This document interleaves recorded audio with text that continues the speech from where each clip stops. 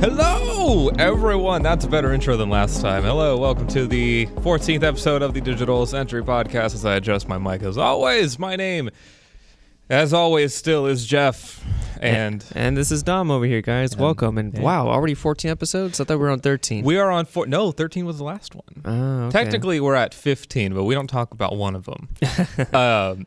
Yeah, so we're here with episode 14. It feels like it's been a long time. Which it has, because the show used to be like bi-weekly, and then we started to try and do weekly, but lately it's been bi-weekly again, which we apologize for, but life happens. We don't do this as a full-time job. So yeah, but 14 episodes in. I think we started back in July? Sounds about right. July or August? Summer.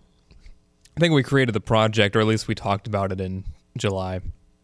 But this episode, we're going to be experimenting with some different camera angles. We wanted to switch it up, maybe try a few different things. So, for instance, my angle is now right there, a little bit different than before. And then let's take a look at Dom's pretty face. Look at that, obscured by the microphone.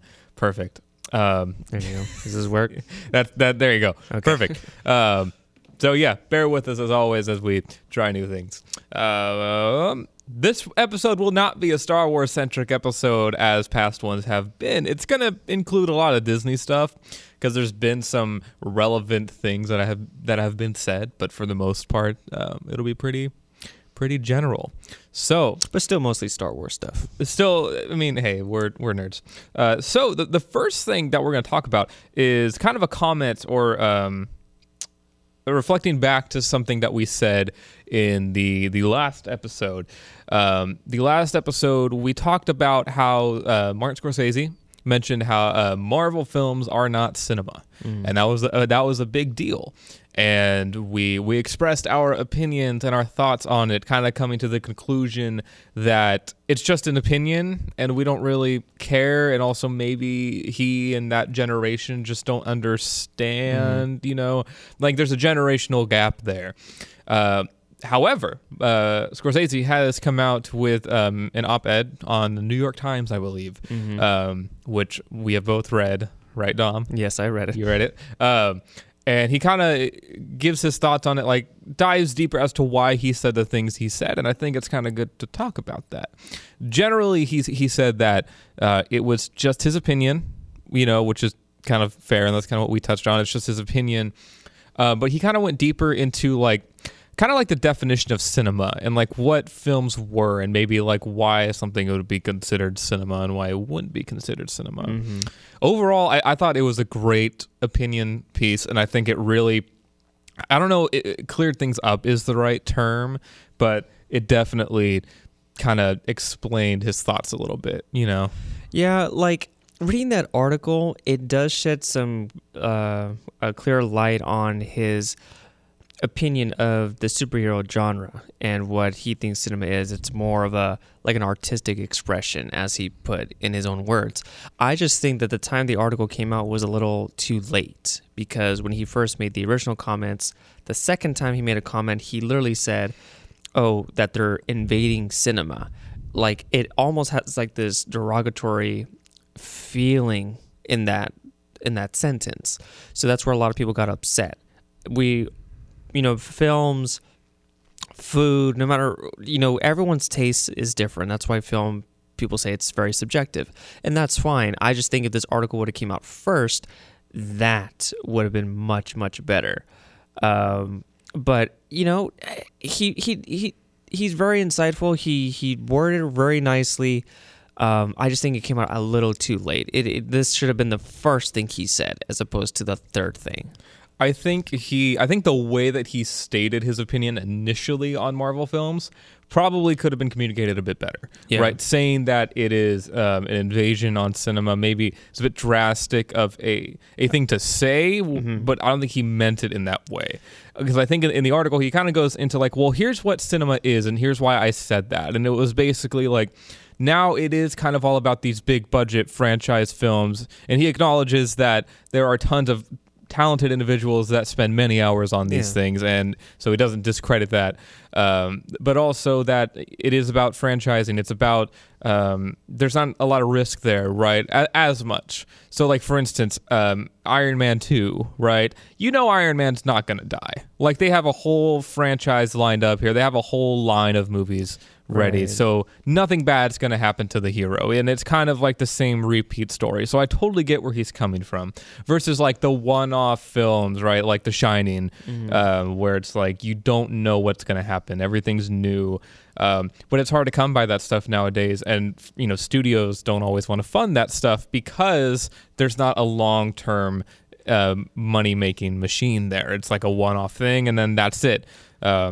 And so I really get where he's coming from. And it kind of changed my opinion. Like I kind of see what he was saying initially, and I don't entirely disagree. I just think it could have been worded probably a lot better than it was. Initially, anyway. Right. But yeah, he talks a little bit about franchise films, and I think he mentioned something about the Alfred Hitchcock movies. Mm-hmm. Like I think he reference them as possibly being like their own franchise, like an argument could be said, because Alfred Hitchcock had a very unique way of making movies, and they were more about suspense thrillers like Psycho, The Birds, which I really liked. The Birds, I saw it as a kid growing up actually, and it kind of freaked me out the first time I saw it. But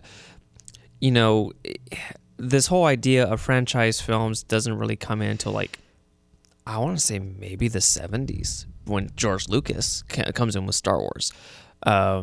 And, say what you want about franchise movies, Star Wars, superhero movies, whatnot. Yeah, they're not one-offs, but now if you look at the top 10 highest grossing films of all time, they're all franchise films. They're all superhero or some sort of nerdy thing.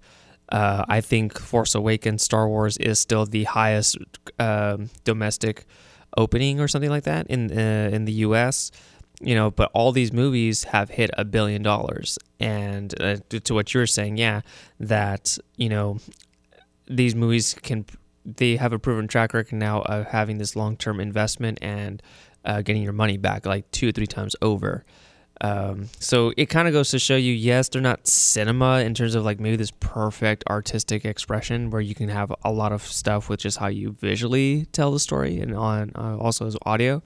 But look these movies are making a lot of money. They're definitely getting people's attention, and they're a unique piece within themselves. So there's still a good thing about them to a degree. Yeah, I would say it's very much like people are still enjoying these things. Like people do still get emotional about it. I mean, Avengers Endgame. I mean, everyone even Infinity War, right? Mm-hmm. Like people got genuinely emotional about that stuff, and so I think, I think they're still great. I understand where he's coming from. I slightly disagree, but understand, right? Like he does kind of have a point there, a little bit, but yeah, I don't know. When it comes to the Avengers films, I think, oh man, like it's an amazing feat to try to pull off, especially over 10 years of these films. You're telling like this overarching story with all these characters, and this is like Avengers Infinity War and Endgame has been the biggest mashup of superheroes on film, in history. And seeing all these individual character arcs, the character development, I still say to this day, like Captain America is my favorite Avenger, just because I feel like on screen he has some of the biggest challenges. And like his ideals as an individual, he's constantly being challenged by the world around him. Like what I'm trying to get at is that these films are still crafty in their expression. They still get down to like developing these characters, their emotions, their motives. Some of the villains like Loki, he's a multi-dimensional villain. He's not just a villain for the sake of being a villain. He's multi-layered. He has a troubled past. He lived in his brother's shadow, and that allows him to become what he ultimately becomes in the first few Avenger movies, and then he makes a redemption by the end of it. So these movies, yes, they're a franchise, but they still hit the core of like proper character development over a long period of time. Yeah, he does. So I'm going to read this part from it. Kind of goes into that a little bit. But he says they are sequels in name, but they are remakes in spirit, and everything in them is officially sanctioned because it really can't be any other way. Yeah. That's the nature of modern film franchises. Market researched, audience tested, vetted, modified, re-vetted, and remodified until they're ready for consumption. So essentially, it's like these films are so processed and so... It's a machine, basically, right? Versus maybe someone like Hitchcock, right? Or Scorsese, where it's much more about the art and about everything else there. So I get that point, but I also agree with you on that they still hit those emotional beats and they still matter, Yeah, and it's a generational thing. We keep saying that because you look at the, film was barely around 100 years, not even 130 years, I think, at this point. And it's just a thing where people initially thought oh, wow, you're not really going to make a lot of money with it. And it's slowly over the decades just expanded. Theaters started popping up, and it was a certain style of filmmaking, filmmaking with silent films. And then more about these, projecting yourself, like the Charlton Heston era of movies, John Wayne, very, very beautiful pieces. But then you start going, again, the generation shifts. You get, Star Trek on the TV screen, and then they made some feature movies. And then you get Star Wars with George Lucas, which revolutionizes, the pop culture genre and even the movie technology. So then you start seeing over time the comic books, they start hitting into the modern households, and every generation it's a little bit more kids are reading it. So now you get into the early 2000s. Now the pop culture genre hits families. It's a household commodity now.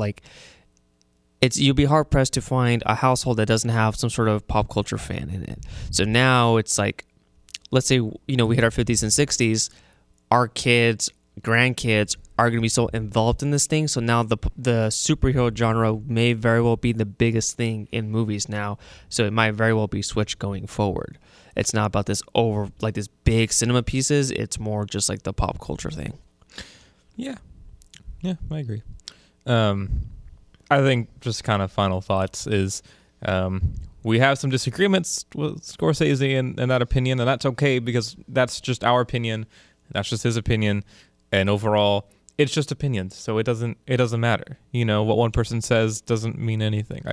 He could say it's cinema. It's not cinema. It doesn't change the enjoyment that we get out of it. And he's not wrong for having that opinion either. It's just it's opinion. Because the reason I say that is there are people out there that are there's this whole thing about cancel culture. Oh, God, yes. Yeah, and there's a lot of people trying to, from what I've heard, trying to cancel Scorsese, which I think is terrible. Just the guy has an opinion that disagrees with yours. That's fine. He just has an opinion. It's okay. We can have different opinions. That's okay. And that's the terrible thing about social media these days, where it's cancel culture. As soon as you say something, you get shut down. Everyone gets pissed off about any little thing. You got the cancel culture. You got the social justice warrior movement as well, which is kind of synonymous with the cancel culture idea.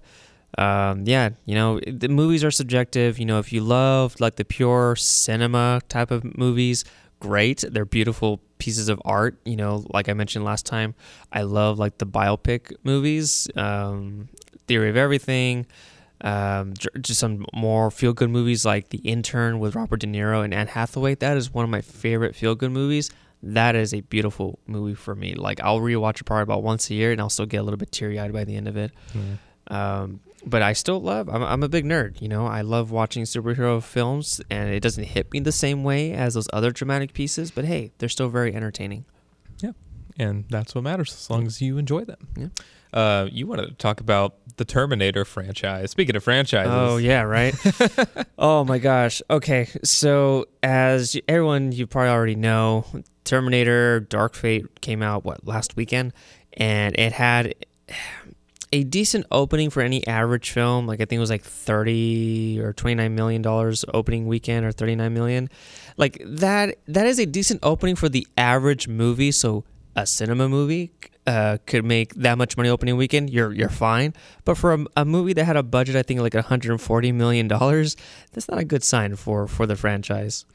And it just I haven't seen it yet, but I'm just man, this franchise has just gone downhill in the past decade, and I'm just so disappointed. It has gone way downhill. It was walking down the hill. No, it was going uphill, right? It was like walking up the stairs and everything's cool. Yeah. And then something happened and it like sprained its ankle and fell. And then it tried to get back up, but then it like broke its wrist and fell again. This franchise is just gone. And it's so unfortunate because the movie, when Terminator 1 came out, James Cameron directed it, and apparently it was like a low budget. Like I think it technically qualified as a B movie. But it wasn't an action movie. It was more like an action thriller, because you get this machine from the future, the cinematics, the music, the suspense of like what this thing is going to do to the characters. And I think it was actually Arnold Schwarzenegger's one of his early roles because he was super young in this movie.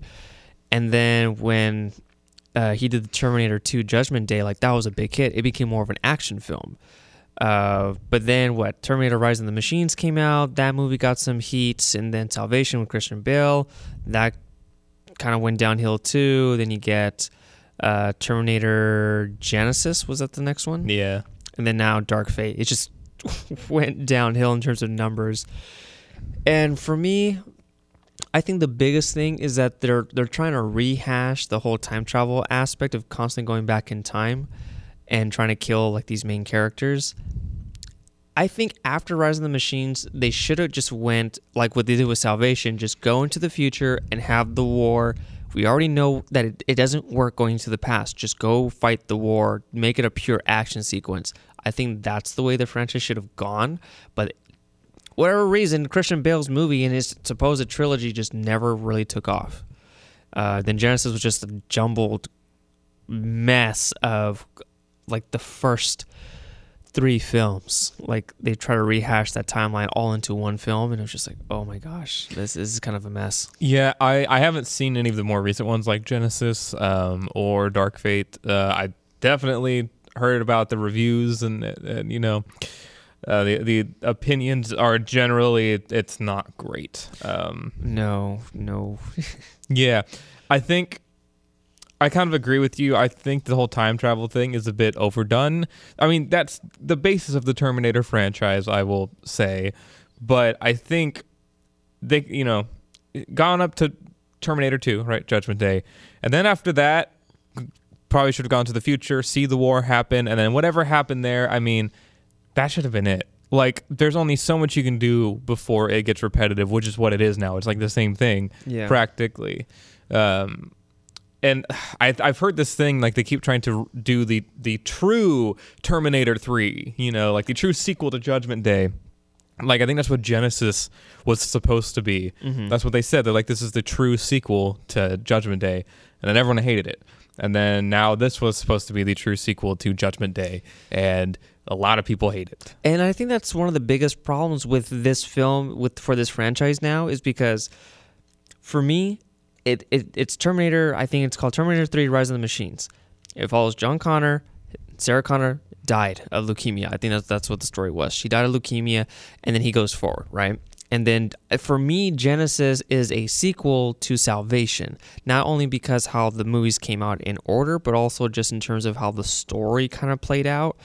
It's a big twist with what happens with John in that movie, but this idea now of James Cameron being the lead producer, like he's a little bit more hands-on than he has been in recent films. He's like, yeah, this is going to be a direct sequel to T2, completely disregard the other movies. And I'm like, seriously? Now you're going to make this even more confusing.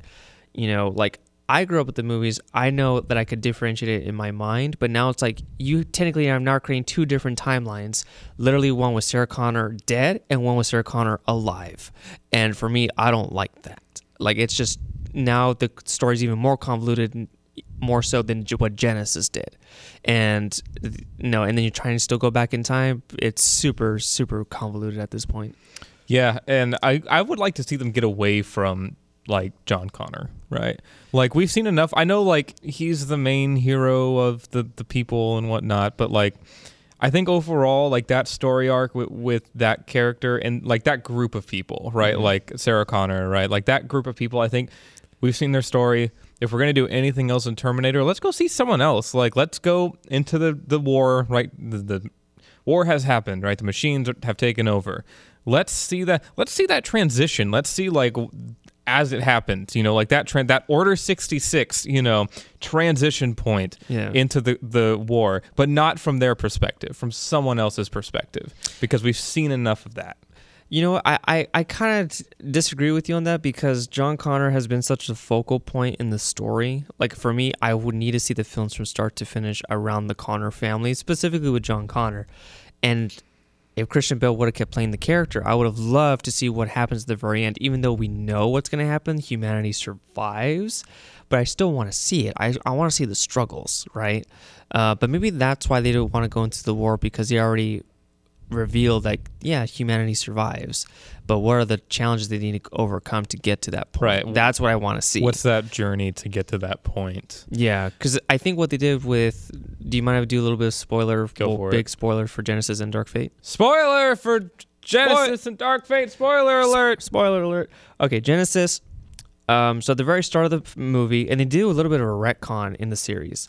So John Connor finds his dad, Kyle Reese, in a sewer, like, as a kid, and he raises him.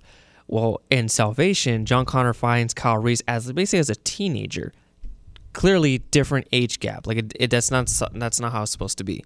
So anyway, Genesis, they find the time machine, and they had just missed the machine going back in time. And so then that's when Kyle Reese says, I'll go, as he's supposed to. Well, Kyle Reese goes... Oh, now this thing's moving on me. Sorry, folks. So he goes in, and he goes in the machine, but then he notices something off. There's a character in the crowd of soldiers. He literally attacks John Connor. Oh, damn it. This thing... Sorry, guys. Technical difficulties. Yeah. Can I just hold it? Sorry, guys. I think I have the same problem with... like the Terminator franchise that I do with Star Wars, which is like, I want to get away from the characters that we've seen for years. Like, I want to get away from the Skywalkers. I want to get away from, Luke, Leia, and Han, because they keep trying to do stuff with them. Or I guess, with this new trilogy, not like they keep trying, but, they're trying to hold on to these characters, and it's like, okay, let's see some new stuff. It's a big galaxy. It's a big world. Let's see more people. Right, let's see those other stories, because otherwise we kind of keep getting this same thing, because the characters almost never change, So, well, I think that, again, with Genesis, what they end up trying to do, so this character attacks John, and what's never revealed in the original storyline, what was founded by James Cameron, like, John Connor leads the resistance, saves humanity, right? Well, this machine, actually, it's a Terminator, attacks John and starts messing with basically his genetic structure. By midway through the movie, it's revealed that John was sent again back in time, himself sent back in time, and now he is a new Terminator. Like, now he is trying to kill basically his like former mother and Kyle and whatnot. So that was like the biggest thing. But that was revealed in the trailer, and I hate when trailers do this. You reveal the biggest plot points in a trailer. Like, no, don't do that. But anyway, so that was the biggest thing in Genesis. In Dark Fate, I was really looking forward to this movie because it was Arnold Schwarzenegger, Linda Hamilton that plays Sarah Connor, and I forgot the guy's name, but the guy that played John Connor in Terminator 2. They bring him back. He's been out of the spotlight for years, and I was just like, oh, cool, they're bringing back the original kid? Cool, like, I'm all for that. Apparently, John Connor dies in the movie, like early on in the movie. They kill him off. And so now it's just Sarah Connor, this new Terminator, and this little girl. I have no idea who the girl is because I haven't seen the movie, but I'm just like, seriously? You spent like 30 years promoting this big character and you just kill him off? It's kind of like Game of Thrones. You spent 8 seasons of making the Night King and the Night Walkers like this big deal, and it's just anticlimactic at the very end. That's what really pissed me off when I heard. I thought you were gonna go like it's like Luke Skywalker. Oh, like they just kill him off. Let's kill him off. Well, they kill him off, but apparently it's early in the movie. Like, they kill him off very early. So I'm like, so you spend all this promotion to bring back this main kid, and you don't even give him that much time on the screen. I don't know how much it is, but it's just like, seriously, what a waste of time. Yeah, that's they just they just feel to me like they're really dumb action movies, and I hope I don't offend anyone when I say that, but they're like, I look at the trailers and I'm like, I'm not interested at the plot at all. There's some cool action stuff, killer robots and whatnot, but it just seems like another movie with a ton of explosions and action scenes and whatnot, and it's just not my thing. And yeah, as we have discussed, the franchise has just been going downhill and apparently has not recovered. Yeah, I don't think this franchise is going to recover after this one. And maybe if you give it about a decade or so, and then you're like, let's reboot the franchise. Maybe like a fresh reboot, give a whole new take. Maybe a new generation of audiences will like it.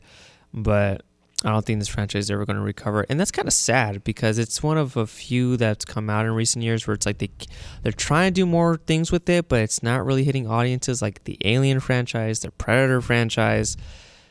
There's a lot of cool lore in these movies, but like take the time to really try to flesh them out.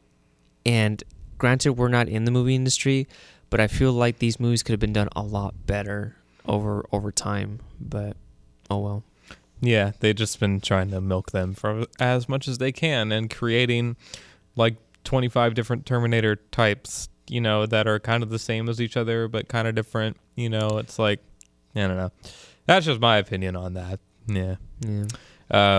Moving on then from that, there was an article sent to me by one of our good friends, Kyle Lowe. And it's about the fact that I think it was Bob Iger. I'm going to say Bob Iger or Kevin Feige. One of them said that if you want to completely understand everything in Marvel films moving forward, you're going to need to watch the stuff on Disney Plus. And I want to know how you feel about that. Like the fact that you essentially have to pay for the service to understand everything, So I think he's saying it as a main, as a way to get audiences to invest in Disney Plus, because the TV shows, by the marketing, it looks like those shows are going to be a big hit. The Mandalorian is getting a lot of positive feedback in terms of Star Wars fans and general audiences. When Obi-Wan was revealed, people freaked out, in a positive way. And then now the Cassian series is also in development. That's really cool. That these shows will play integral part in the movies. But I think at the same time, it kind of sucks because not everyone has time to engulf themselves in everything Star Wars. Like me, I really haven't read any of the books recently. I stopped reading the comic books as much as I want to read them. I just don't have the time to read everything. Those comic books come out almost on a weekly basis, and not just one, 2 or 3. And people don't have the money to spend all this stuff. And it's just I need to read this book to understand this reference. It's cool. It's a little bit of an Easter egg if you understand it. Like Episode 7, when Kylo Ren says, oh, well, maybe the Supreme Leader should invest in a clone army. That's a callback to the Clone Wars. And if you've seen it, great, you understand the reference. If not, then it's not going to kill you. Same way as Luke Skywalker says, oh, you fought in the Clone Wars to Obi-Wan? Again, it's a callback to the prequel trilogy. I don't know. I think it's just asking a lot of audiences to invest even more time and money, which is kind of unfair. But from a business standpoint, yeah, you got to market it any way you can. Yeah, I don't think it's necessarily the end of the world. I don't think it's going to be oh, you won't know anything if you don't watch everything on Disney Plus. Right. I think it's going to be kind of smaller things. It's actually going to be like my experience with Marvel, because I have not seen, even to this day, I have not seen every Marvel film that's come out, every one of the main Infinity Saga films. So it's I had to understand things just by piecing it together from the movies that I have seen. Mm-hmm. And so there's bits and references that I'm missing. I have not seen Thor. I've not seen Thor at all. The original? I've not seen the original Thor. Oh wow. I've seen bits and pieces of Dark World. Mm-hmm. Yeah. Whatever. So Thor, his character, I've kind of just pieced together from the Avengers films, and like Civil War, and then like and I guess spoilers for Endgame. When they go back in time, right, and they go to the Asgard, and it's like, oh, I have no idea what's going on. I know this relates to one of the films. I can kind of piece together what's happened here, but it wasn't a big hindrance on me. I still kind of got the basic plot of the movie that I was watching at the time. Yeah. So I don't think it's going to be a big deal. And it makes sense because they said that they want stuff that happens in the films to affect what happens in the shows, and vice versa. So that makes sense. But I think that initial thought of like, oh, I have to pay extra for this thing, to really get everything, it's a little shocking, Yeah, and plus it's a big undertaking if you try to craft the story in such a way where it affects everything, at least on a little detail. Because like you definitely need a good team of storytellers, like the Star Wars group, the storytelling group. Story group, whatever they're called, and that's their job to make sure everything makes sense, everything lines up. But that's a big undertaking. Like the Rebels series barely affects anything that happens in the movies, if at all. Kind of. It's more on the sidelines as extra details. Like you have the main things happening to these main characters. But this whole side battle, like, you don't really hear about it at all, obviously, in the movies. But, man, that's a big undertaking. We really try to craft a story that way. Yeah, but I think it's cool. It's like, so, like, the reason why I kind of like that fact is because it's like the show that you're watching isn't meaningless, right? You're not just watching the show in a vacuum. It's like, oh, yeah, this big event that happened in the show affects the movies. So like, in the next big, Avengers movie or whatever, you're like, oh, that thing that happened a while ago in that one show, yeah, it actually affected like what's happening here. So in fact, I think it gives you more value for Disney Plus. So it kind of sucks if you don't have it, but if you do have it, you do get a lot of value there, right? Yeah, I mean, you see something actually similar because I remember after the first Avengers film came out, they announced, oh, we're going to have Agents of S.H.I.E.L.D. on ABC 30. And it takes place like right after it. What was cool was that it still played an integral part, or no, not an integral part. It took place in the same universe, obviously, with these characters. But what the characters did was never referenced in the movies, but what happened in the movies obviously was referenced in the show. So it's like, it wasn't a necessity to watch the show, but it was cool. It's like, oh, this happened, or this episode's now revolving around Thor: The Dark World, blah blah blah blah.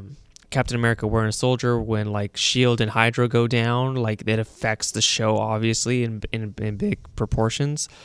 So it's cool, like it does play a part, but I don't know. I feel like he's a little bit exaggerating. Yeah, cool. Random thing, just because random topics, right? This is totally moving away from what we were just talking about and anything movie related. Are you familiar with the Beyond Burger, Dom? Beyond Burger? No. Oh man, you do live in a vacuum. You're worse than me. Oh, okay, so the Beyond Burger is basically a plant-based burger.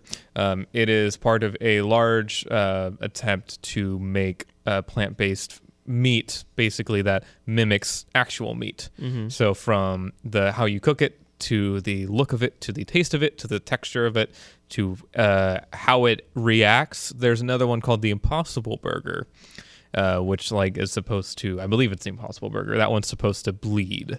Like it has like red fluid that mimics blood, basically. Mm-hmm. So it's kind of an attempt, kind of part of the climate change stuff, also part of a synthetic burger, basically. Right. It's one of the many ways that they're trying to create synthetic meat. Like one of the ways, Dom, they're trying to create synthetic meat is simply by growing it in a lab. There's your tidbit for you. Yeah. Okay. You seem very, very unimpressed by this so far. I don't know. Like, call me old-fashioned, but when people start telling me like, oh, create a meatless burger, it save the animals. My argument always goes back to humans have been eating animals since the dawn of time. Animals have been eating animals since the dawn of time.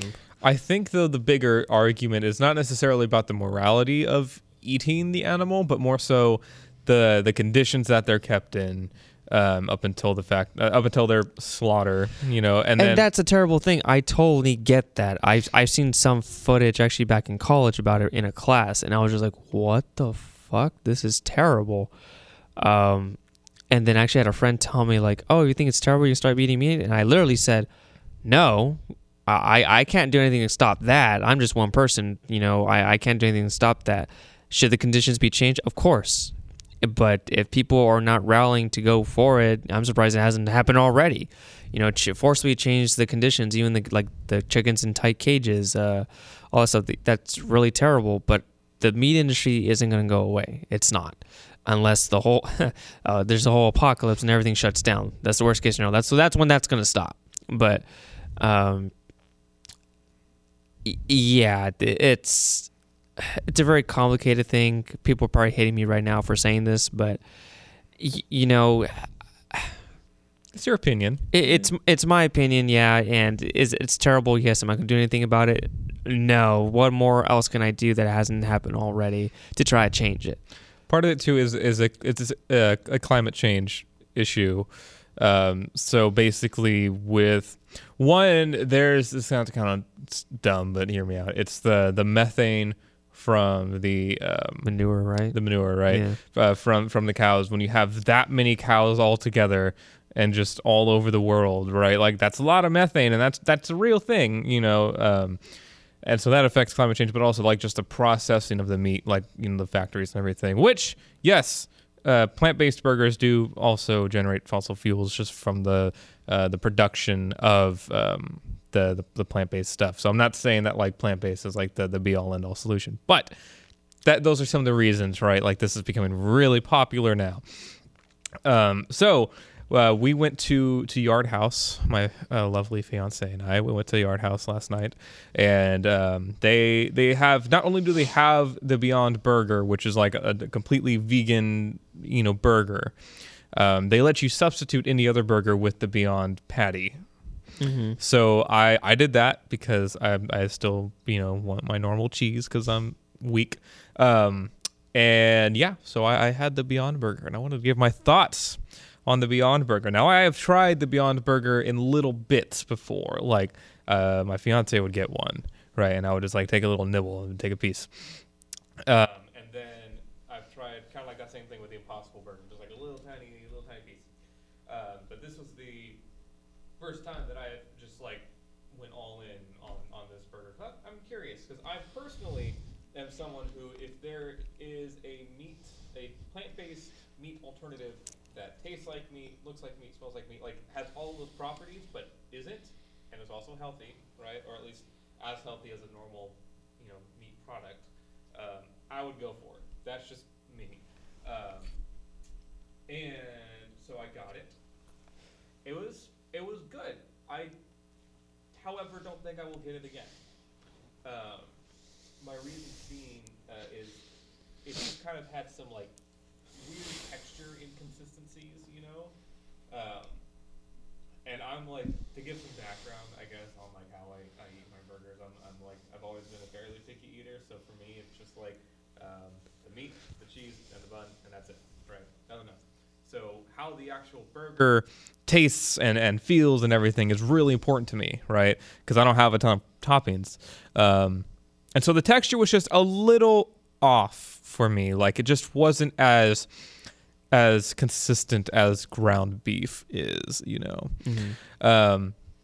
Overall, I would totally recommend it if you're someone who likes to pile on like lettuce, cheese, onions, tomatoes, pickles, and you have sauce and everything on there. Like if that's how you eat your burger, if you're like most people in the world, I would recommend it. Absolutely, give it a try, and you probably won't notice those texture inconsistencies because the flavor is fine. The flavor is pretty okay. There's like a slight aftertaste that's a little weird, but overall, you would try it again. Yeah. I don't think I would order it again, like I said, just because of those texture inconsistencies. If they update the recipe or like how they make it and kind of change that texture, I might go for it again. Yeah. But I'm just curious of like the health factors. Like, yeah, it's supposed to be healthier and help with some of those like climate change issues and things like that. but I'm just curious of like how it affects the human body in the long run, because it's basically a synthetic burger. Yes, it's plant based, but I'm just like how does it affect the human on the mineral level, in the long term? From what I understand, it's not really any healthier than a standard beef burger, right? It's about as healthy as a normal burger is. But there's, it essentially just comes down to like the nutrients, right, that you get out of it. So like what nutrients are in beef that we can get into, the synthetic patty, and then there you go. I will say I would also be for growing meat, like I said earlier, which is such a weird thing to say. Yeah. But, lab grown meat versus like just killing an animal, which I don't care as much, about that. But if there's an alternative, I will go for it, I kind of have a theory about the future. Mm. So about these like fake meats, because they're starting to sell. Beyond Meat, I believe, already sells their meat products in some supermarkets. You can get them, and then Impossible, which is that other one that I mentioned, is also doing the same thing. They recently got kind of approval by I think it's the FDA to do that. Yeah. I almost think that we may get to the point to where plant-based meat is the norm, and you have to pay a little bit extra to get real meat. Like that's a premium, Mm-hmm. I think that's like eventually the plant-based stuff, because right now the plant-based stuff is like I had to pay $2 extra to get that patty. Mm-hmm. It was an upcharge. But eventually, as the technology, as the industry grows and the technology to create it either gets cheaper or just there's more of it, Mm-hmm.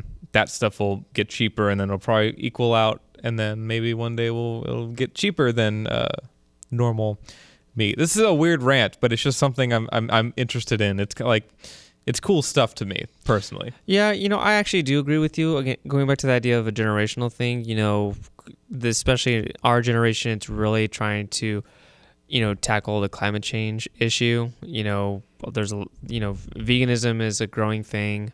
Going plant-based, I can see it definitely being a growing thing, and at some point it may very well turn into that. Or if the animal industry becomes a lot more cleaner in terms of morality, great, but I see that could be an option down the road where things will get potentially better, at least in the food. But it's a very bureaucratic industry. Well, as with most things, yes. Yeah. Like to me, it kind of comes down to if there's a meat alternative that it tastes like meat, it looks like meat, like you cannot tell the difference about people them. Won't care. Then people won't care, and I won't care. I will take the other option, just because of all the. At that point, if the production is cleaner, the burger is not any less healthy than a normal burger, right? Or meat product, if we're going beyond just burgers. At that point, the only thing really there, and the cost is the same, is the morality of real meat versus synthetic, we'll just say meat. And at which point, then go for the synthetic stuff, because then if everything else is the same, and the only thing there is the moral part of it, which is such a weird thing to consider, but why not? Why not? It's kind of my stance on it. But I don't know, just it's interesting stuff. Well, I'm glad you got some positive experiences out of that burger. I did, but I also, like I said, I'm not going to get it again. It's like, no, it's a little... tastes a little weird in the texture. Yeah, it's weird to explain. Like ground beef is so I don't know if smooth's the right word, but it's just consistency. It's just consistency. Yeah, that's the best thing I can say. Mm. Yeah. What about you, Dom? What do you got up your sleeve, huh? What's your next topic? My next topic? You said you want to talk about an article. Oh, I did, yes. So this article came out the other day, and it was out on Facebook by Alert Science, I think it was. Pulling it up right now. Oh, no, yeah, sciencealert.com. I can't verify the validity of this article. I've never heard of it before, so I guess take it with a grain of salt. But I think it's kind of cool, though, in terms of just thinking about this idea. So the headline reads, NASA scientist shows dinosaurs roamed Earth on the other side of the Milky Way. Instead of going to like really reading into this article, basically this scientist, where was it? Let's see. The start of it says, when dinosaurs ruled the Earth, the planet was on a completely different side of the galaxy. A new animation by NASA scientist Jesse Christensen shows just how long the dinosaurs' reign lasted and how short the era of humans has been in comparison by tracing our solar system's movement through the Milky Way. The sun orbits the galaxy's center, completing its rotation every 250 million years or so. So the animation shows that the last time our solar system was at its current point right now was in full swing during the Triassic period when dinosaurs were just beginning to emerge. So I think that's just a super cool thing to just put into perspective. Like, we have now reached a point that dinosaurs were in, like, just full swing, like the article said. And it's just kind of like retracing history almost. And it actually goes down, she said it's basically archaeology, paleontology, and some other area of science where they actually all overlap fairly evenly. But yeah, just an interesting tidbit of knowledge that I just wanted to share. It just came up on my feed. And basically she puts it together in this PowerPoint presentation, and to kind of put more into perspective of like how long humans have been around in, let's say, just Earth's history. So Earth has been around roughly about 14.2 billion years. And in terms of how long humans have been around, and it's zero, if I remember the numbers correctly, because this is a class I took in college, it was 0.00001% of Earth's history that humans have been around. So we're only just not even a fraction of Earth's life. And we've taken over. Yes, and now look what we're doing. We done put the Earth in a bad climate change. I want to put not throw a wrench in your thing, but bring up a kind of a thought. All right, so we're in the same area in the Milky Way as the dinosaurs were.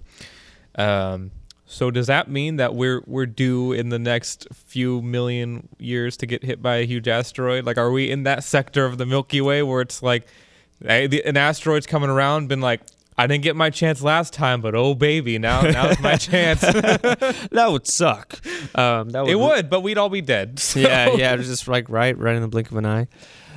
Actually, did you ever hear where that asteroid impact was? Where they found it? The one that hit the dinosaurs? I didn't know it was ever like found. I thought, no, go for it. So I had learned again when I was a geology minor that I think it's the Yucatan Peninsula. Basically, it's this big peninsula out in Mexico. Basically, like the theory of an asteroid hitting Earth. They said basically the size that would really need to impact the Earth to affect the planet the way it did would have to be roughly about this size. And basically, if I remember correctly, around World War II, when like the whole like sonar technology was invented, scientists had used that data and they tracked it to this huge crater that's off in the ocean off of Mexico.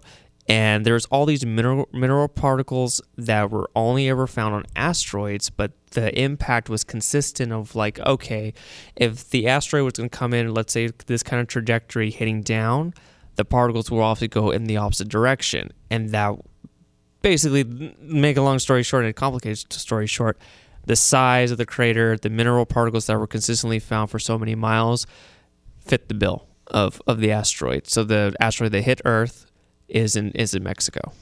The weird thing about the asteroid is like to think about the fact that it wasn't the single impact that wiped everything out. It was a long process, where it's like the asteroid hit, everything in that area and, many, many, many miles away just got incinerated instantly, But then the long-term effects are just essentially similar to like a nuclear winter, where it's like there's just ash in the sky, so it gets freezing cold, right? Mm-hmm. So plants die, so the herbivores die, and then since all of them are dead, all the carnivores, they've got nothing to eat, and so they're either going to fight each other, but then they die because they're out of food. It's like this long process of essentially starvation. Yeah. Right. That, I think, from what I understand, I'm not like you, Dom. I'm not you were archaeology major. Yeah. So I don't know as much about dinosaurs, but that's paleontology. Okay. Well, you know what? It's about. Shut up. I knew you were going to correct me because I knew I was wrong. But yeah, it's an interesting thing that it wasn't just. It's a long process. So what if we're in that? Obviously, that same asteroid can't come and hit us. It's not like it's going to make a round trip because it already hit us. But it's kind of scary though, because we do, NASA always says like, oh, like this one asteroid, you can see it during the day. It's going to come by tomorrow, like at 11:30 or whatever. Like just how close they come by. Well, yeah, they come by really close, and then they come. I think they come closer like every time. It's because it's all just like in an ellipse pattern. And so it's like if it misses us one time, next time, if it's really close, it may come back around because it will come back around. Yeah. And who knows? It is a scary thought. I've always like thought about the idea or the fact that, NASA's, they're always like, no, there's nothing, like we've scanned, like we know all of the major asteroids, all the ones that are a threat to us, like we're not in any danger. And I'm always like, yeah, but would you really tell us? Right. Would you really for national security purposes? For national security purposes, would you really? I think they would tell us right before it hit. Like, oh yeah, in the next hour, maybe, we're all going to die. So just be ready, Say goodbye to your friends and family. Say goodbye. Look up at the sky. You're not going to see it. I mean, it's going to hit like when you blink, and then you're gone. Yeah, it's the same. That's scary. This is so scary. It's the same thing with. Don't even talk about Yosemite then. Well, yeah, or Yellowstone. Yeah. No, but with ICBMs, it's like if you're hit by an ICBM, you don't see it coming. You wouldn't know. It would hit you before you know about it. An ICBM? Intercontinental ballistic missile. So basically, like North Korea, right? How that was, I guess still is, but definitely, last year was a big deal about them testing missiles and whatnot. That basically, like, they could shoot a missile from their country over to wherever, to another country, and then this city that's affected essentially wouldn't know. Like it's moving so fast that you don't see it coming. Just it's so freaky, like how all of these mass extinction devices you can't prepare for, and you don't know, and you wouldn't know. You would just be gone, which is also slightly comforting because there'd be no fear. You'd just be gone. Blink. It's like, whoa, I'm in heaven. No, you're in hell. You're in hell. Oh, man. I don't know. That's the things that keep me up at night. Man, I read an article about Yellowstone the other week. Basically, it's overdue for an eruption. Let's just say that. Oh, yeah. It's like San Andreas Fault. It's like, it's, the cycles are typically this long, and it's like, 100 years over that typical cycle. So any day now. Yeah. And I've seen like I think that they made a map of like areas that it would affect. It's like, the immediate area, you're gone. Areas a little farther than that, like our area, we would be definitely affected. I don't know how, but I don't think we'd all die, but there would be ash everywhere. Like the sun would be completely blocked out where we are, Talking about with Yellowstone? Yeah. Oh, okay. Yeah, like it. And then all the ash and everything, because of the winds, are going to go towards like Washington, D.C., right? And so, I mean, it's a worldwide event. Like if Yellowstone ever blows, it's going to be a big thing. Not to scare anyone, I mean, there's no signs right now, I don't think. Well, again. No, basically it would put us in a nuclear winter because that's how far the ash would go. Mm-hmm. And then apparently it's only 72 hours that humans would have of food. That was like before we run out because everything's dead. Yeah. Yeah, I don't know. Elon Musk better get on that space train to Mars because I will take that ticket if Yellowstone's about to. And that's why I was always like an advocate for like, try send humans to Mars, start going to the whole space exploration. Not to go down a rabbit hole because we are basically out of time, but I think if anything, like maybe living on Mars isn't really feasible, but the getting there and being able to get there is a good test of what we can do, right? It's a good experiment, albeit a very expensive experiment, I'm aware, but still a good measure of the future, right? Of what we might be able to do. Of some of these other, like some of the moons, right, of Saturn or Jupiter, I think. It's like, oh yeah, like they have water. They might have water. It's like, well, maybe that's a good place to try and go to, or just, I don't know, man. We need some, what was that movie called? Interstellar. We need some of Christopher Nolan's Interstellar. Where's our wormhole? I want to know where the wormhole is. It's black holes, man. Yeah. I'm calling it. It's black holes. Black holes. Speaking of black holes, we're about to enter one because that's it for this episode of the podcast. This is the worst segue ever. Thank you guys for watching. We're still experimenting with stuff as always, and especially with time frame stuff. So don't know if we'll be back next week, probably the week after. We're going to try and keep it weekly whenever we can, but we don't guarantee anything. I'm pretty sure that's known at this point. We're going to try and be better with social media. We're both tackling it, starting to. So be on the lookout for us on Instagram and Twitter and Facebook, right? Yeah, and you can, well, not Facebook. No, we're not on Facebook. Maybe at some point, but not currently. And if you ever want to find us on those platforms, you can follow us at Digital Century C. That's the same handle on all of our I love how you always point to it. That's the same handle on all of our social media platforms that we are on currently. But that's going to be it. Dom, you wanted to read a Facebook post at the beginning of this. Do you still have it? Because I never segued you into it. So. Yeah, so try to put a positive spin on this whole dramatic, end of the world scenario.